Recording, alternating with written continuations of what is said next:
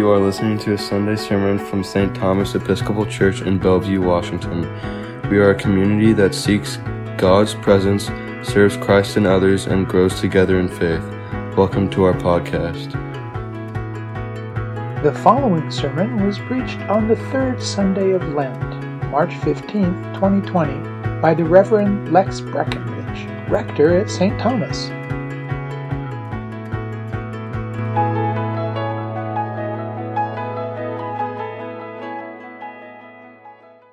The Holy Gospel of our Lord Jesus Christ according to John.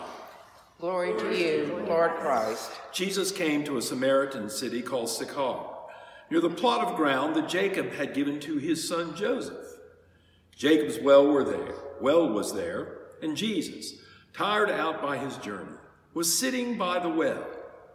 It was about noon. A Samaritan woman came to draw water, and Jesus said to her, "Give me a drink." His disciples had gone to the city to buy food. The Samaritan woman said to him, "How is it that you, a Jew, ask a drink of me, a woman of Samaria?" Jews do not share things in common with Samaritans.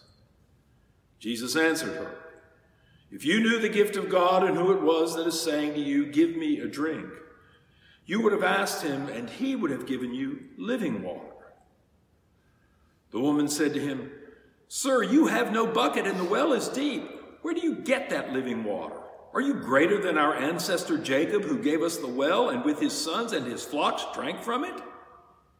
Jesus said to her, "Everyone who drinks from this water will be thirsty again. But those who drink of the water that I will give them will never be thirsty. The water that I will give them will become a spring of water gushing up to eternal life." The woman said to him, "Sir, give me this water, so that I may never be thirsty or have to keep coming here to draw water." Jesus said to her, "Go, call your husband and come back." The woman answered him, "I have no husband." Jesus said to her, "You are right in saying, 'I have no husband,' for you have had 5 husbands, and the one you have now is not your husband's. What you've said is true." The woman said to him, "Sir, I see that you are a prophet. Our ancestors worshipped on these mountains, but you say that the place where people must worship is in Jerusalem." Jesus said to her, "Woman, believe me, the hour is coming when you will worship the Father neither on this mountain nor in Jerusalem. You worship what you do not know. We worship what we know, for salvation is from the Jews. But the hour is coming and is now here, when the true worshipers will worship the Father in spirit and in truth. For the Father seeks such as these to worship him. God is spirit, and those who worship him must worship in spirit and in truth." The woman said to him, "I know that Messiah is coming," who is called Christ. "When he comes, he will proclaim all things to us." Jesus said to her, "I am he, the one who is speaking to you." Just then his disciples came. They were astonished that he was speaking with a woman, but no one said, "What do you want?" or "Why are you speaking with her?" Then the woman left her water jar and went back to the city. She said to the people, "Come and see a man who told me everything I've ever done. He cannot be the Messiah, can he?" They left the city and were on their way to him. The Gospel of the Lord. Praise to you, Lord Christ. Gilead,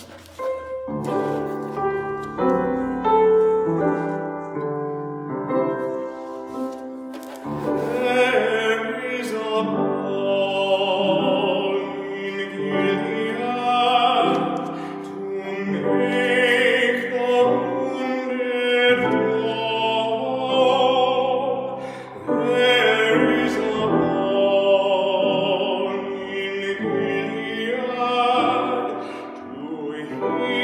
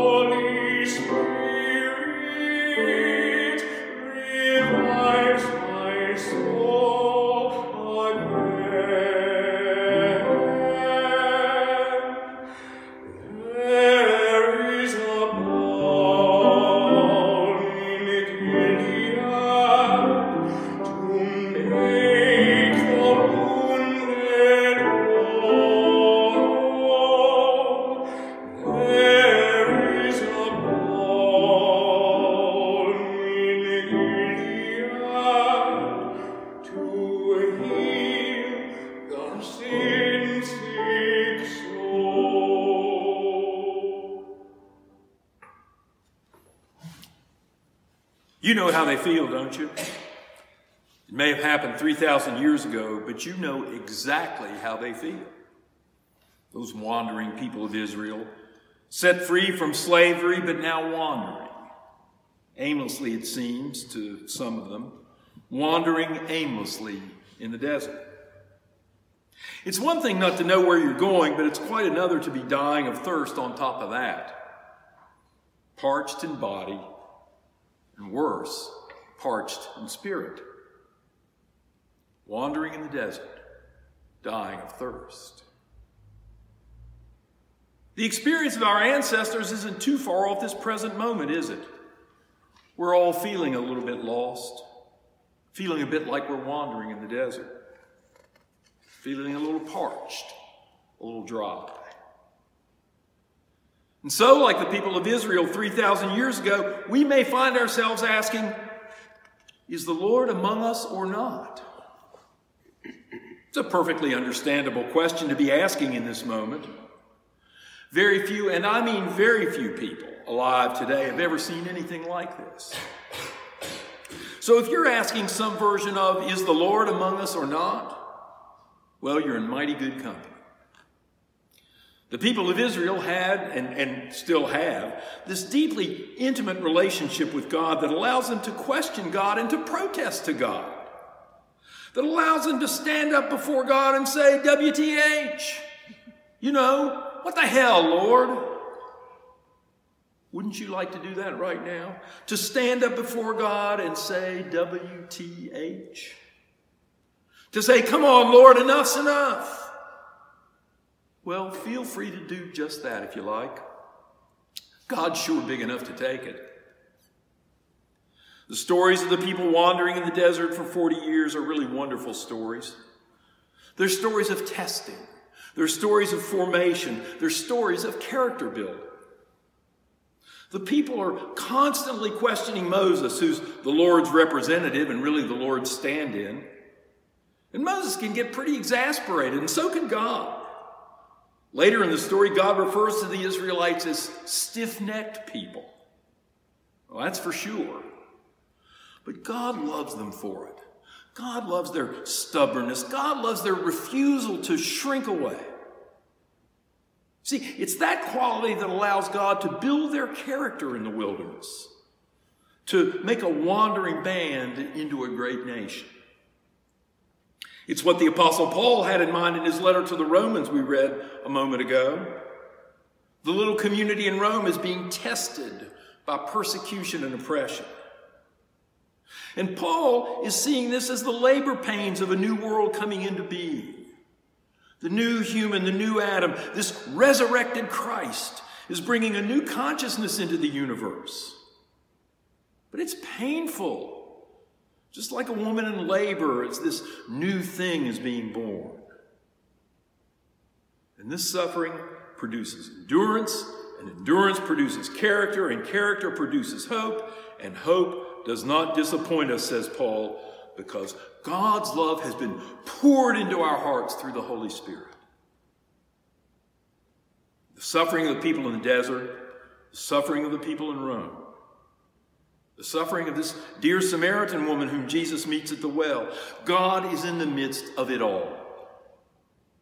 God is in the midst, giving them water to drink as Moses strikes the rock. God is in the midst, giving them living water, not just water drawn from the well of Jacob in our gospel story, but the living water of the living Christ. God is in the midst of all the suffering of all these people. And in the midst of all of this, God is building character, pouring out hope. The hope that's the living Christ water, let's call it.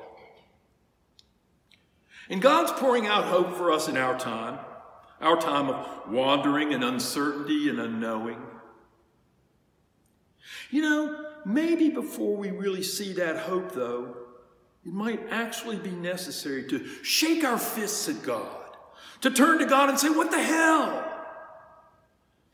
And then to wait with patience, to wait with faith, to wait with hope, and to wait with love.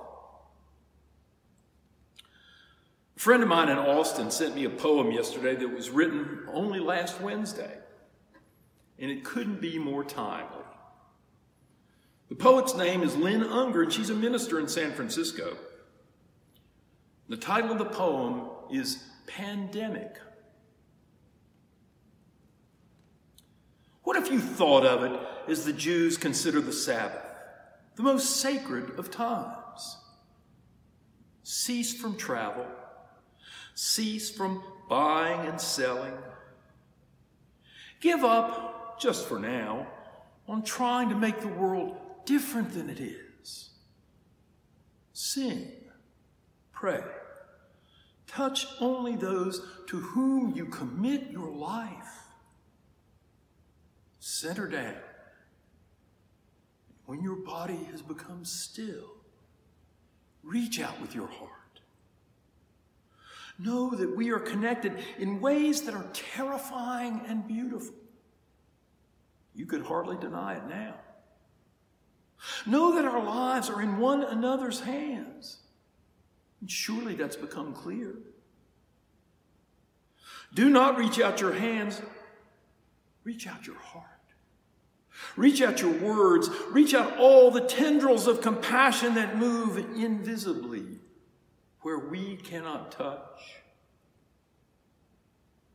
Promise this world your love, for better or worse, in sickness and in health, as long as we all shall live.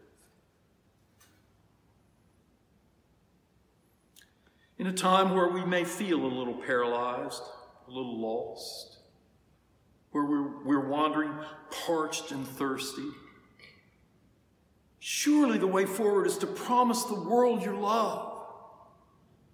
That's surely what's been promised to you in Christ Jesus, in that living Christ, in that living water that is the living Christ. And so share it in the still, in the quiet,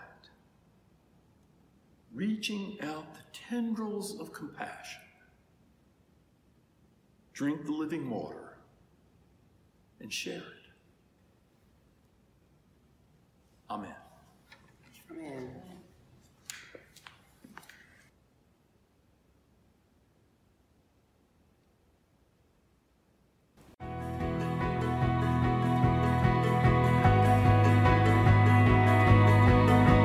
For more information about St. Thomas Episcopal Church, please visit our website at www.stthomasmedina.org.